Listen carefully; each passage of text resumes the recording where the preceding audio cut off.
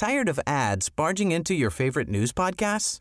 Good news. Ad-free listening is available on Amazon Music for all the music plus top podcasts included with your Prime membership. Stay up to date on everything newsworthy by downloading the Amazon Music app for free or go to amazon.com/news ad free.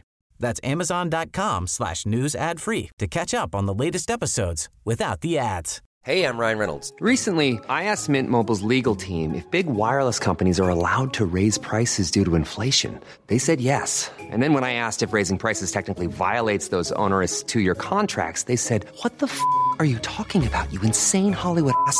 So to recap, we're cutting the price of Mint Unlimited from $30 a month to just $15 a month. Give it a try at mintmobile.com/switch. $45 up front for 3 months plus taxes and fees. Promo rate for new customers for limited time. Unlimited more than 40 gigabytes per month. Slows full terms at mintmobile.com.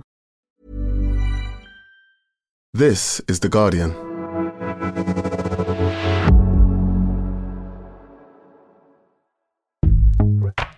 Welcome to Weekend, a podcast that helps you switch off from your busy day-to-day and find entertainment and inspiration in the best Guardian and Observer writing from the week. You can either listen to this as one podcast or play each article as individual listens. Just scroll down the description on the podcast page for the timings of what we are featuring. Coming up, Marina Hyde grapples with last week's coronation protest power play from the Met. Elle Hunt reveals the incredible story of one man's struggle to rebuild his life after being struck by lightning. And award-winning British actor Ruth Wilson considers #MeToo hypocrisy, the violence of cosmetic surgery, and why she steers clear of social media.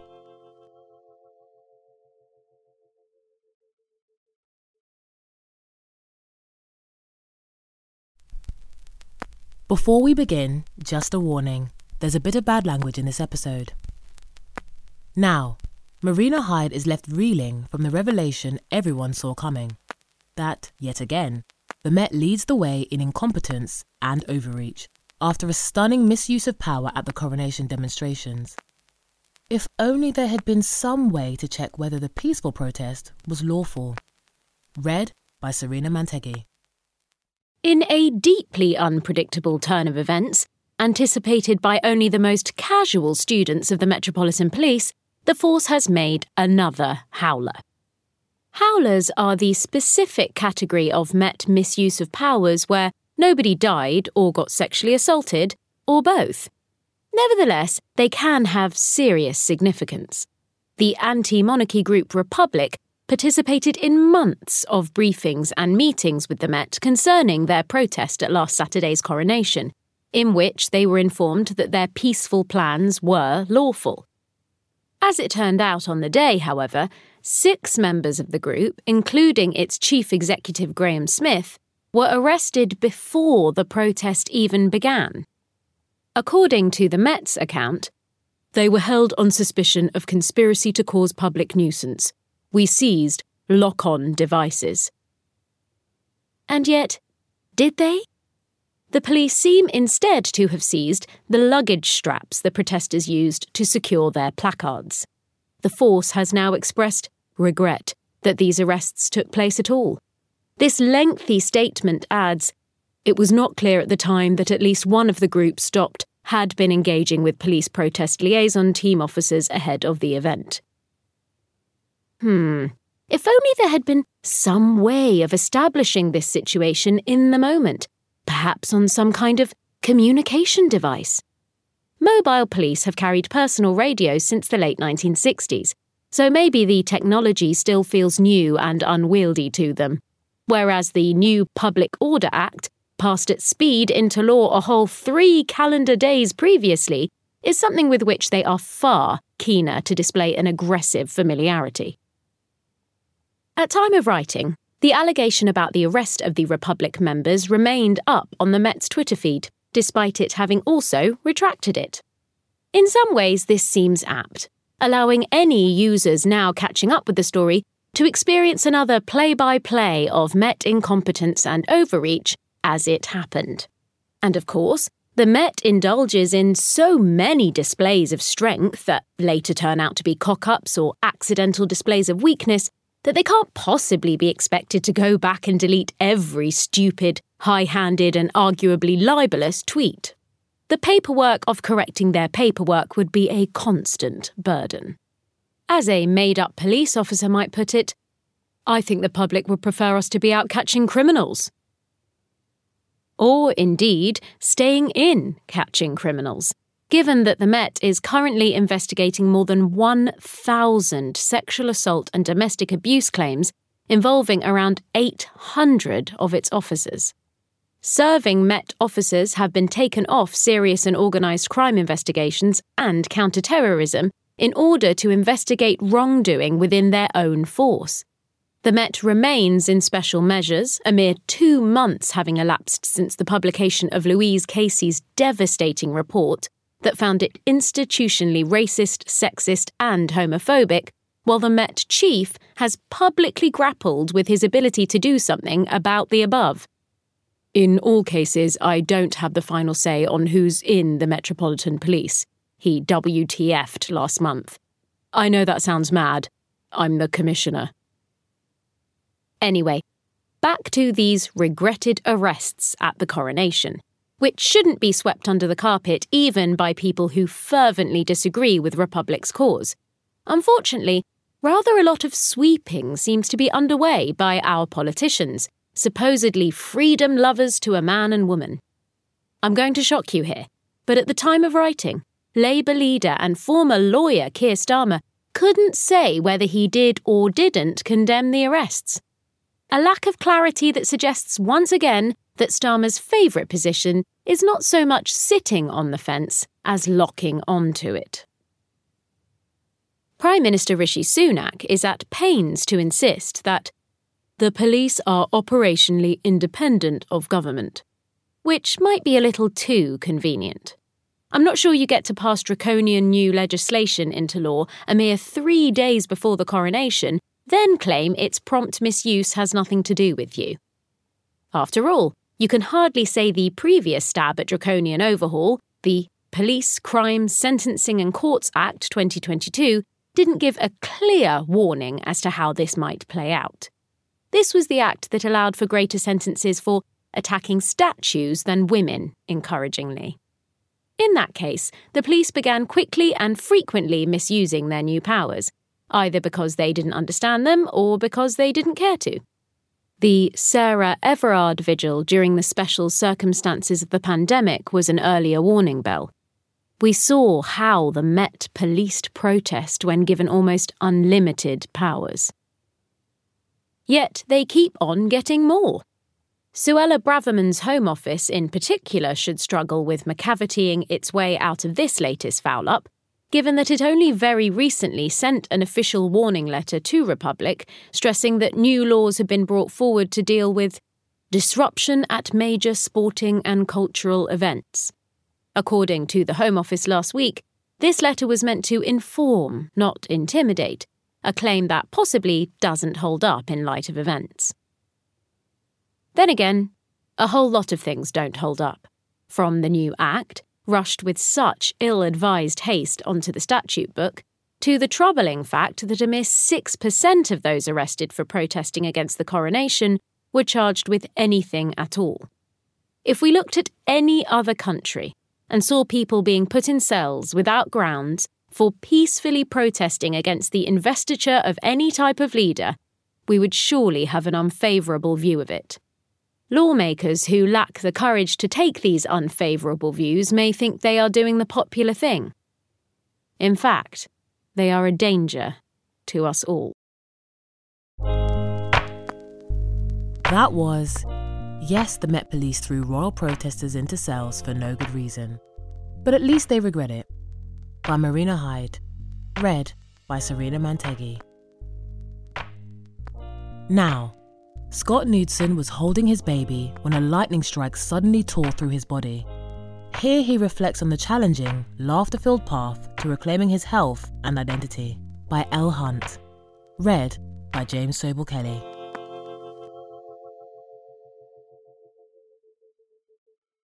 For Scott Knudsen, it was shaping up to be a good day. It was his daughter's first birthday, and his wife Tracy had just called to say she had a surprise for him. Knudsen had been in town, fetching hay and running chores for their ranch in rural Texas. He thought Tracy might have got him another horse, but when he got home, it was even better. Tracy was there with baby Haley, and they had washed his dirty tractor. Now, nearly 20 years later, still on the same ranch, Knudsen smiles at the memory. Oh my goodness, it made me so happy.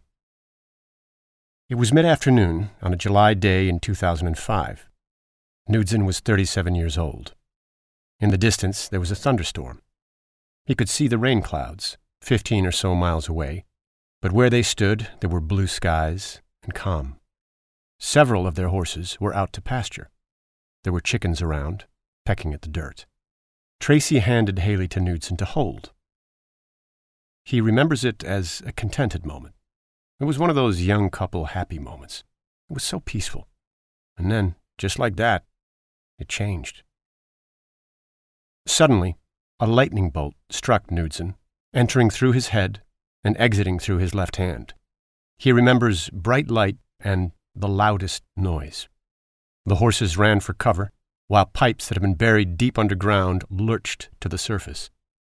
In their home, 300 yards, 275 meters from where they stood, the television blew out. Then, just as abruptly, the chaos passed. Knudsen was still standing, but Haley had somehow ended up in Tracy's arms in the commotion. I knew we'd been hit by lightning, he says. We started laughing. There was just something ludicrous about it. There were blue skies. How in the world could that have happened? In fact, lightning is one of nature's most frequently occurring spectacles, with around 3 million flashes globally every day, equating to 1.4 billion strikes each year, or 44 strikes every second. In the U.S., about 40 million lightning strikes hit the ground annually, according to the Centers for Disease Control and Prevention. Nonetheless, the odds of being struck are slim, less than 1 in a million. Of those unlucky ones, the majority, almost 90%, survive. In 15 years, from 2006 to 2021, 444 deaths from lightning were recorded across the entire U.S. Knudsen is a fifth-generation Texan, born and raised in Georgetown, 75 miles away from Fredericksburg, his closest city. Now 54 years old, he appears on a video call as the quintessential cowboy, wearing a white Stetson that accentuates his tan, in front of a wall covered with bridles and reins. Knudsen and his wife bought their ranch soon after learning she was pregnant with Haley. Tracy was a city girl, he says, but Knudsen had grown up knowing how to read the land, how to watch the weather, which risks to take. Lightning strikes were a known danger. Knudsen had once seen a tree get hit, instantly killing the cows beneath it. But that afternoon, there was no sign, no time to take cover. After the impact, his brain felt like an old TV that had been unplugged. You remember back in the old days, all those fuzzies, and it would take a minute to reboot? The three of them made their way back to the house, shell-shocked, but apparently unharmed. I thought I was okay, says Knudsen. I'm not trying to be a macho cowboy or anything. I just thought we were going to be fine, because I've had hard hits my whole life doing what I do. Though her ears were still ringing and her eyes smarting, Tracy left to go pick up Haley's birthday cake from town, a half-hour drive away. She wouldn't have left me, but I said, I'm fine, Knudsen says. We were trying to celebrate Haley, to be good parents. By the time Tracy got home, an hour or so later, Knudsen hadn't moved. His head and hand felt as if they were burning. I couldn't do anything. But he only realized something was seriously wrong when he saw Tracy's horrified expression. The upper half of his face was solid black. From here up, Knudsen gestures to the bridge of his nose. It just went south really quick after that. Knudsen only knows what happened next from Tracy's retelling. The trauma of the event was still catching up to them, and seeking to call a hospital, Knudsen tried to dial using his computer keyboard and not the nearby phone. I was all messed up, he says. Just totally fried. The word is apposite. As sharply as lightning might split the horizon, in fact, a bolt is only 2 to 3 centimeters wide. This small channel, about the same width as a thumb, carries a charge so intense that its temperature is 30,000 degrees Celsius, 5 times hotter than the surface of the sun. It was touch and go as to whether they would make it to the hospital in Fredericksburg, Knudsen says. It was bad. It was so bad. But they did. A doctor gave the 3 of them a cursory checkup, but admitted she wasn't sure what to do. They didn't know what to look for, Knudsen recalls. There wasn't that chapter in the book. After some back and forth, the family were eventually seen by someone with relevant expertise. The lightning had traveled down the arm in which Knudsen had been holding Haley, but thank God she was fine, he says, fervent still. Tracy was fine after a couple of days, and Knudsen gives a one-shouldered shrug. And I just wasn't. By the grace of God, I'm still here, because I shouldn't be. The physical toll was immense. Knudsen developed heart palpitations. A brain scan revealed his cognition had also been affected. Everything was just going fast, trying to reprogram. His hand felt as if it was on fire for months afterwards. The spot on his head where the lightning made contact took years to heal. More after effects took time to reveal themselves, such as fluid around Knudsen's lungs. Nearly a year later, when he was at the cinema, I was eating some popcorn when all the fillings in my teeth fell out, he says. It just tore up my body. Some challenges, however, were immediate. Knudsen's memory had been almost entirely wiped, including his knowledge of how to perform basic skills. I couldn't read or write, he says. Even in his depleted state, Knudsen was determined not to put more strain than was necessary on his family. In part, Knudsen was helped by his strong Christian faith, but equally, he had confidence in his ability to recover. By the time of the lightning strike, Knudsen had already suffered dozens of broken bones from breaking in horses and helping out on the ranch. Some had been serious. At age 16, for example, a horse had fallen on his leg, prompting fears that it would have to be amputated. Knudsen's prior experience meant that he knew to approach recovery with a survival mindset. I never let myself get to a low point, ever, with any injury, because once you're down there, it's a much longer ride to get back to the top. Instead, he says, I just accepted it, and we made it fun. Tracy taught him to read and write again, alongside Haley. My wife went from 1 kid to 2, says Knudsen. Together, they learned numbers using the phone's keypad and watched children's music group The Wiggles on TV. Haley was much better than he was at coloring between the lines. It was a struggle, you know. The hand-eye coordination, the mind coordination. I had to relearn a lot of stuff. After 3 months, Knudsen started making faster progress, but he was still unable to drive or work on the ranch. His muddied thinking and slow responses put him at too great a risk of injury. For Tracy, it meant more work to keep the home fires burning. For her husband, it amounted to a loss of identity. After all these years of being a perfect cowboy, it didn't make sense, says Knudsen. He recalls watching Tracy doing the rounds, feeding the animals, while he sat at the window, powerless to help. It was such a low feeling, but also such a proud feeling because my wife, man, she just gritted up and did it. Knudsen believes that he's always held the power of positive thinking, ingrained in my DNA. But the lightning strike tested it to the limit. He sought out situations that would give him a lift.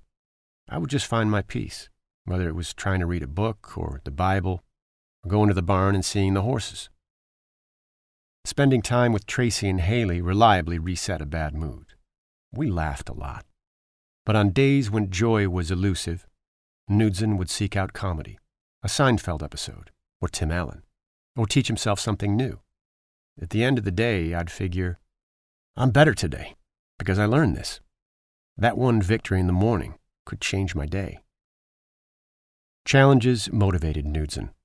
Sometimes people would make comments such as, well, You might not ever be able to read again, but at least you're alive. They meant well, but their perception of his ability rankled. Just lights my fire, he grins. I want to do it. Not for them, but for me. Knudsen felt a deep-seated aversion to seeing himself as a victim. Instead, he fed his curiosity. This happened to me for a reason. What is this reason? How am I going to get better? It doesn't matter where you start the day, as long as you're not there when you finish it. What he appreciated most was friends telling him, I knew you'd be fine. 6 months after the strike, Knudsen was reading and writing again. He was back in the driver's seat of his truck, and he was able to feed his beloved horses. The real milestone, he jokes, was when he could color between the lines. Once I hit that stride, man, there was no looking back. The past, however, continued to trip Knudsen up. His memories predating the strike, of his parents, his childhood, his wedding day, in large part did not return. Tracy and his relatives told him stories and showed him photos, so that I would feel like a part of the family. And now I do, Knudsen says. It feels like I was there. But there was definitely a learning curve, especially as he re-entered the world beyond the ranch. Knudsen had not publicized his injury. I didn't want to bring anybody down. And when out and about in Fredericksburg, he feared inadvertently snubbing someone he had known. That always made me nervous. I didn't want to go out because I didn't want to be disrespectful. When Knudsen was greeted by an unfamiliar face, either Tracy would lean over and give me the notes, or I'd go talk to him like I knew him, and then connect the dots. Eventually, he gained back his confidence, and soon enough, his absent memories were supplanted by new ones. Now I just tell everybody hello, which I probably did before. The physical trauma was more insidious. Long after the strike, Knudsen found that his heart and mind were both still inclined to race. Those heart palpitations only stopped a year ago. After 2 years, Tracy got him a border collie. The dog went everywhere with Knudsen and was a steadying presence. Stroking him would just calm my brain. I really needed something to slow me down.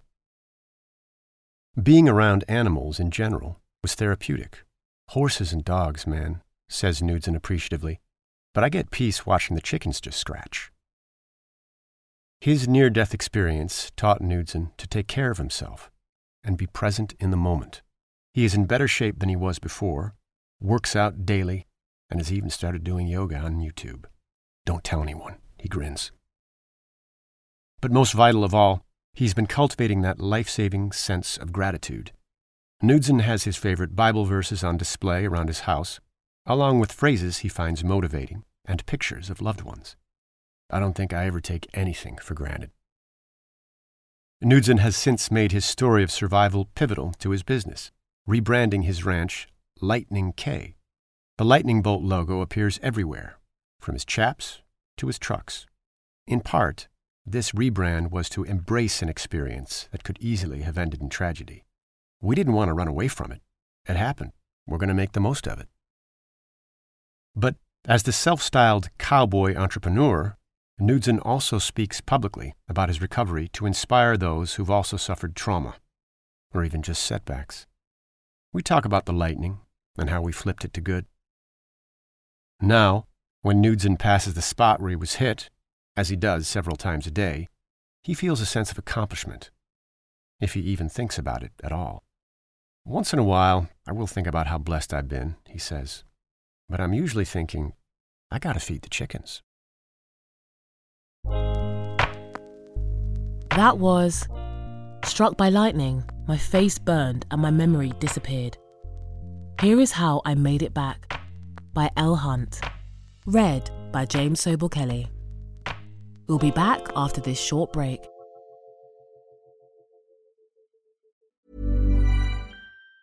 Tired of ads barging into your favorite news podcasts? Good news. Ad-free listening is available on Amazon Music for all the music plus top podcasts included with your Prime membership. Stay up to date on everything newsworthy by downloading the Amazon Music app for free or go to amazon.com/news ad free. That's amazon.com/news ad free to catch up on the latest episodes without the ads. This message comes from BOF sponsor eBay. You'll know real when you get it. It'll say eBay Authenticity Guarantee. And you'll feel it. Maybe it's a head-turning handbag, a watch that says it all, jewelry that makes you look like the gem, or sneakers and streetwear so fresh every step feels fly. eBay gets it. So look for the blue check mark next to that thing you love. And be confident that every inch, stitch, sole, and logo is checked by experts. With eBay Authenticity Guarantee, you can trust that feeling of real is always in reach. Ensure your next purchase is the real deal. Visit ebay.com for terms.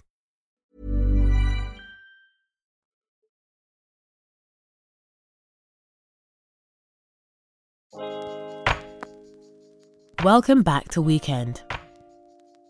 Finally, as the affair star, Ruth Wilson prepares to embark on a grueling 24-hour play in the West End. She talks to Charlotte Edwards about #MeToo hypocrisy, the violence of cosmetic surgery, and why she steers clear of social media. Read by Serena Mantegi.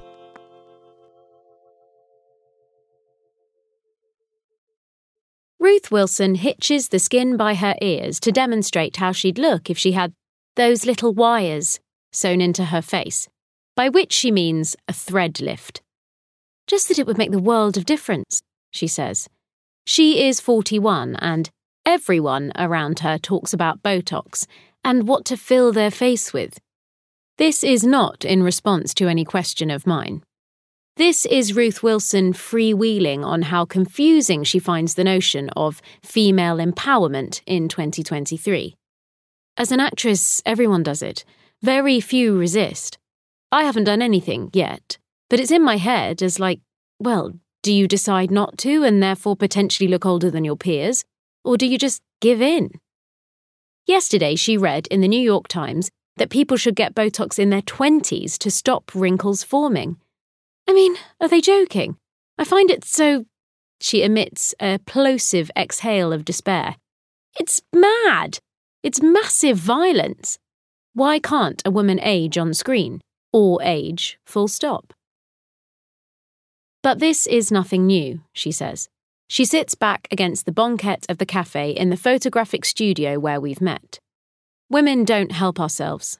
Never have. She plucks examples. Tudor fashion, she says, pretending to cinch her waist with a corset, like humph! Or Elizabethans painting their faces with lead-based ceruse that ate their skin and made their hair fall out.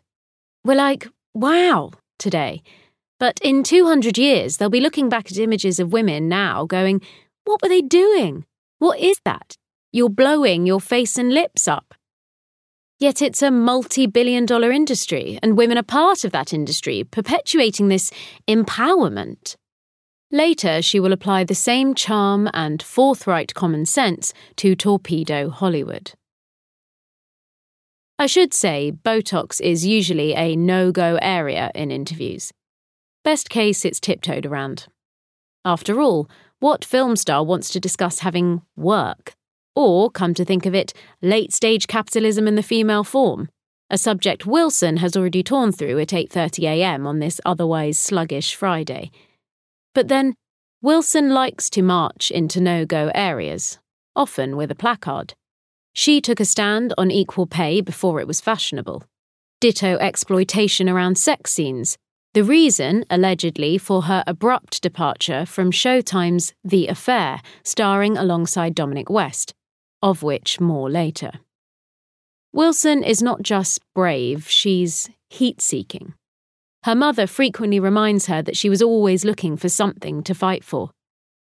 At university, I was going, guys, shouldn't we be protesting? But it was 20 years ago, there was nothing going on. Fees, maybe. That was it. Her favourite piece of life advice? When everyone goes right, go left. You could argue daring and adventurousness are visible streaks through the characters she picks. She stormed into our consciousness as Alice Morgan, the psychopath in Luther, a role I'd never seen on screen before. I mean, you had to go back 50 years. There was Mrs. Coulter, the merciless antagonist in His Dark Materials. The best pieces are when you don't quite know why she's doing what she's doing. On stage, she has tackled roles that go to the edge of the abyss. Hedda Gabler, King Lear, the human voice. She is drawn to parts that explore how women think, she says. What's this person like in their own head, in their own idea of themselves? To that end, she played her real-life grandmother in the BBC's Mrs. Wilson, a woman unaware of her husband's 3 other wives and 5 other children. Then there was True Things, released in 2021, which she both produced and starred in as Kate, a woman confusing limerence with love, madly projecting onto an iffy, impulsive ex-con she meets when he goes to the benefits office where she works. Her next role is in The Second Woman at the Young Vic, a grueling 24-hour performance that consists of a single scene repeated 100 times on a loop, 4 p.m. until 4 p.m. While Wilson stays in the role of Virginia, successive actors, old, young, professional, amateur, will play her long-term lover Marty as he is breaking up with her. The scene is lifted from the fictional play in the John Cassavetes film Opening Night, released 1977, and takes place in Virginia's sitting room, Marty arriving and apologising for being so crude. He carries a takeaway. He fixes them drinks. They sit down to eat. "You don't think I'm capable," Virginia says. "And that's what I want to be. I want to be capable." Wilson has not rehearsed with or even met any of the actors, screened and auditioned by the theatre, which is the whole point, she says, because how the scene unfolds over 7 or so minutes hangs on each Marty's interpretation of the script. The Guardian's reviewer said when The Second Woman was first performed by its creators Anna Brecon and Nat Randall in Sydney in 2017, "It is a stunning exposure of gendered power relations and emotional coercion." One Australian Marty upturned furniture. One grabbed Virginia's face. That Virginia was played by Randall in a Kinski-esque blonde wig and red dress, forcing her to look at him. The audience gasped. It really shows how different men interpret masculinity and how they feel they need to perform their masculinity, another Marty said afterwards.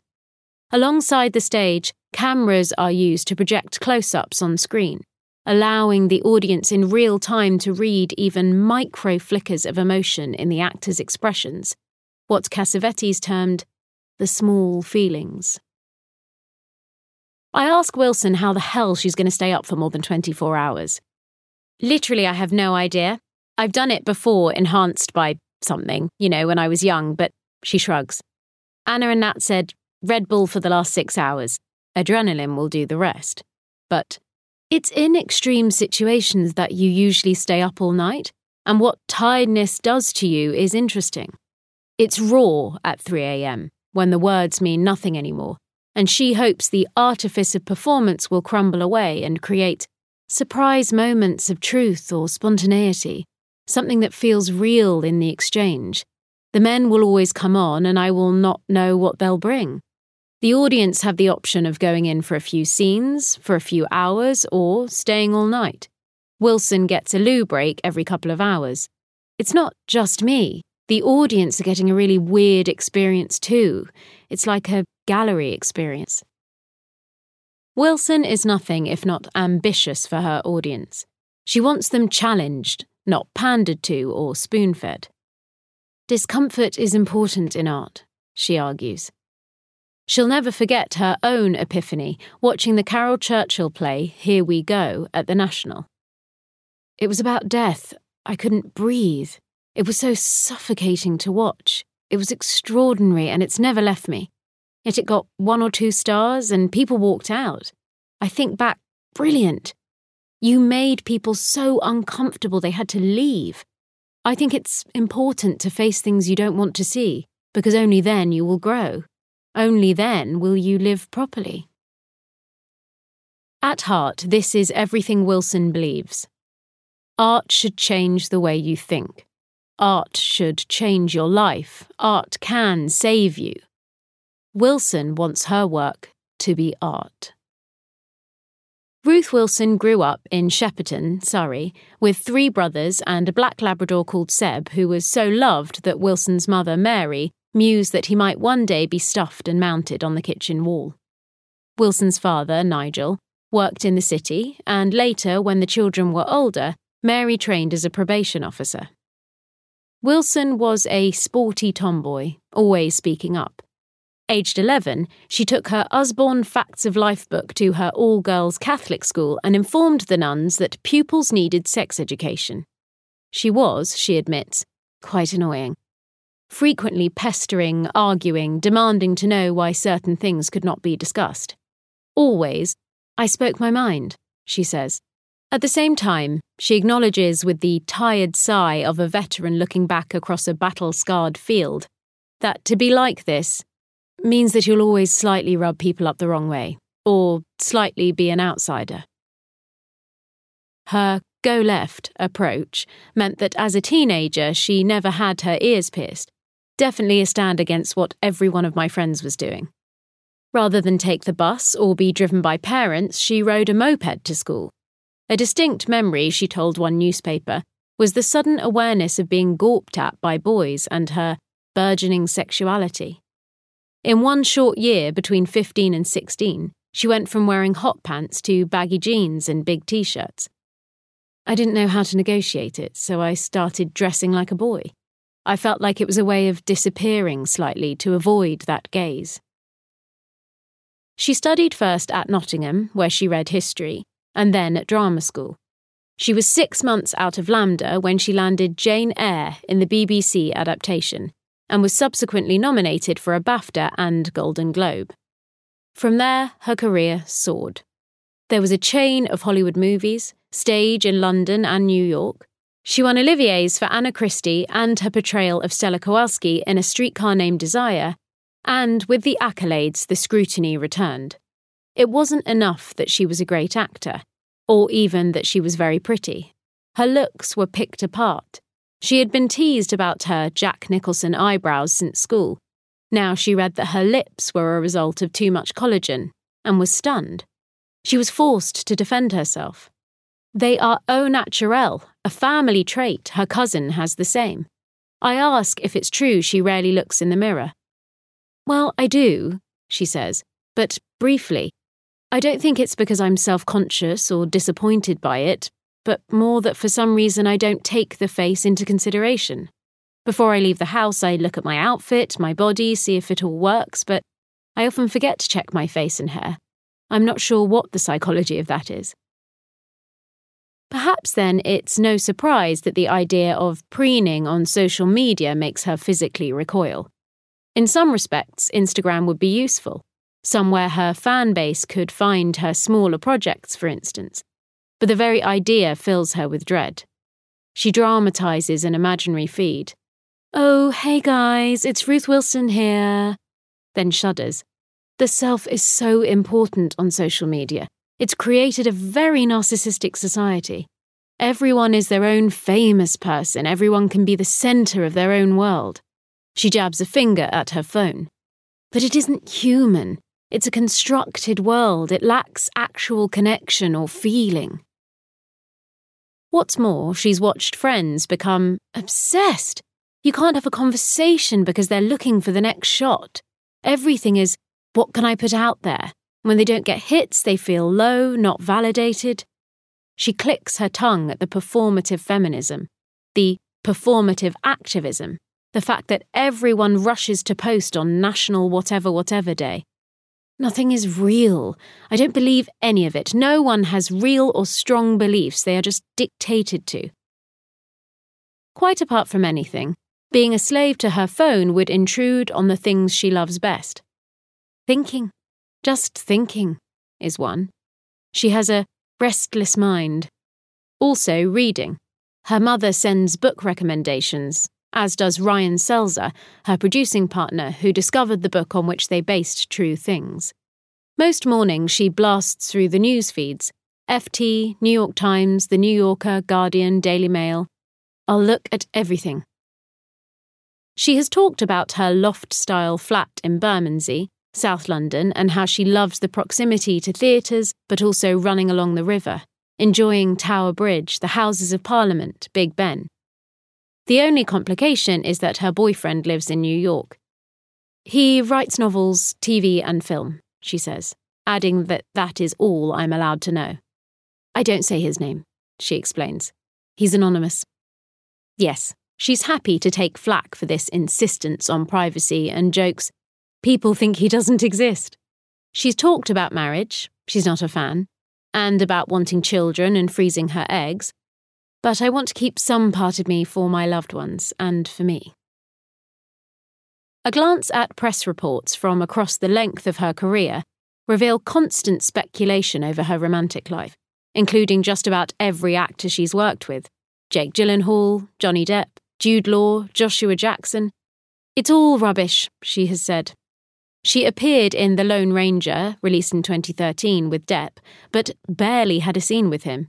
She tells me now, I knew his security dudes better than I knew him. Another subject that still nettles is the affair. She won a Golden Globe for her portrayal of Alison Bailey, a grieving mother who embarks on an affair with West's Noah Soloway, a married father of 4. Wilson has always been frank about her feelings about the Shagathon storyline. To the Evening Standard, she said, Dom and I had to do so many sex scenes and I decided at one point I wasn't going to show my nipples anymore. To The Sun, why have I always got to do the orgasm face? There should be a male orgasm face. But she also said, and maintains to this day, that she couldn't discuss her departure in any way, shape or form. Then, in late 2019, an expose in The Hollywood Reporter said that Wilson had been prevented from saying anything by a non-disclosure agreement, or NDA, essentially gagging orders which seek to restrict the publication of certain information. The reporter alleged that the set was a hostile work environment, and that her complaints at the regularity and unnecessary nature of the naked scenes meant that she was branded difficult. The paper reported that, during season 2, Wilson declined to shoot an aggressive sex scene that involved her being pushed up against a tree at a yoga retreat by co-star Dominic West. It was rapey, a source told the reporter. Ruth was very unamused by it. According to the article, some of the greatest pressure to perform these scenes allegedly came from another woman, the series showrunner Sarah Treem. They quote insiders with first-hand knowledge of production and accused Treem of tone deafness when it came to recognising the position she was putting actors in. The source said, over and over again, I witnessed Sarah Treem try to cajole actors to get naked even if they were uncomfortable or not contractually obligated to. Pressure came in the form of repeated coaxing. Everyone is waiting for you. You look beautiful, to allay potential shyness. It's things you would think would be coming out of a man's mouth from the 1950s, the source said. The environment was very toxic. Treem responded that she'd done everything I could think of to make Wilson feel comfortable with these scenes. She also said, I would never say those things to an actor. That's not who I am. I am not a manipulative person and I have always been a feminist. Is there ever a place for an NDA? No, Wilson says. I don't think there should be any NDAs. If there's a problem, there's a problem. It needs to be dealt with, not put under NDA so you can't speak about it. She reminds me they were the go-to weapon of the Harvey Weinstein era. It was a given that you had to sign those things. Even if you were like, what, really? They were like, that's the way it works. 10 years ago, the whole industry was complicit. Agents, producers, PR people, in protecting the powerful. #MeToo was significant because it was unravelling that.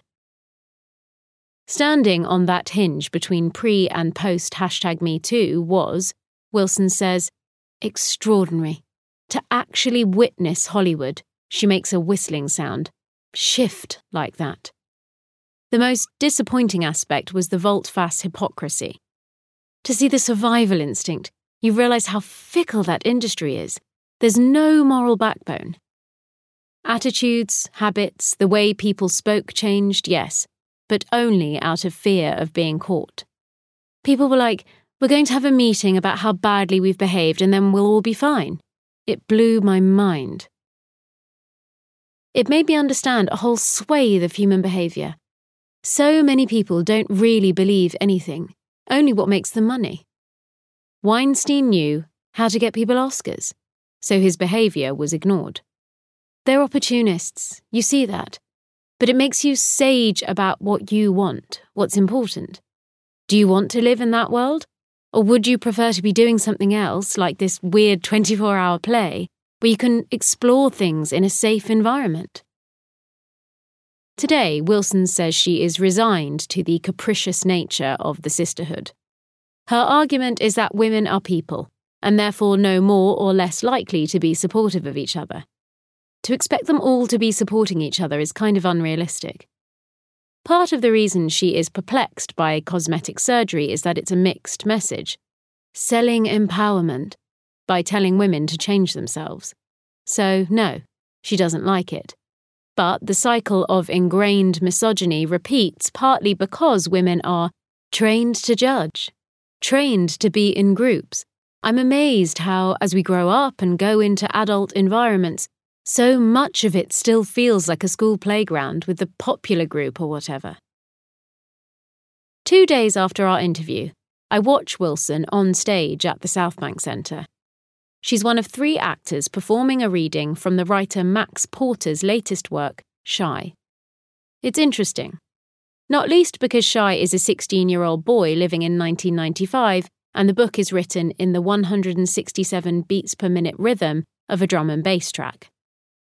Afterwards, in an animated interview, the two are friends, Wilson asks Porter, "When are you going to write a fucked up female?" It's an exchange of weighty ideas about form, stretching language and energizing storytelling, and also light teasing. Porter reveals that Wilson recorded a chunk of her audible of Virginia Woolf's To the Lighthouse in the loo. This is her safe environment, among artists who challenge. I'm not surprised that Katharine Hepburn, who won Oscars but paid no heed to the award system, is one of Wilson's heroines. I love her. What a legend. She didn't play the Hollywood game. No, and I'm useless at playing the game. I don't want to play the game. Like, what game? What does that even mean? That's my answer. I can't. I physically can't. That was So Many People Don't Believe Anything, Only What Makes Them Money. Ruth Wilson on Being a Hollywood Outsider by Charlotte Edwards. Read by Serena Mantegi. That's all from us. This has been Weekend, a Guardian podcast. If you're enjoying it, please make sure to like, subscribe to, and rate the podcast. Maybe even leave us a nice review. Just search for Weekend wherever you get your podcasts. This week's articles were read by Serena Mantegi and James Sobel-Kelly, and presented by me, Savannah Oyode-Greaves. This episode was produced by Rachel Porter. The executive producer is Ellie Bury. Join us again next Saturday. Thanks for listening. This is The Guardian.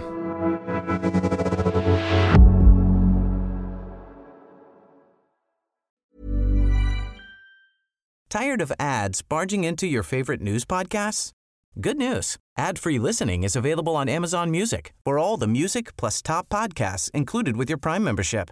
Stay up to date on everything newsworthy by downloading the Amazon Music app for free or go to amazon.com/news ad free. That's amazon.com/news ad free to catch up on the latest episodes without the ads. This message comes from BOF sponsor eBay. You'll know real when you get it. It'll say eBay Authenticity Guarantee. And you'll feel it. Maybe it's a head-turning handbag, a watch that says it all, jewelry that makes you look like the gem, or sneakers and streetwear so fresh every step feels fly. eBay gets it. So look for the blue check mark next to that thing you love and be confident that every inch, stitch, sole, and logo is checked by experts. With eBay Authenticity Guarantee, you can trust that feeling of real is always in reach. Ensure your next purchase is the real deal. Visit ebay.com for terms.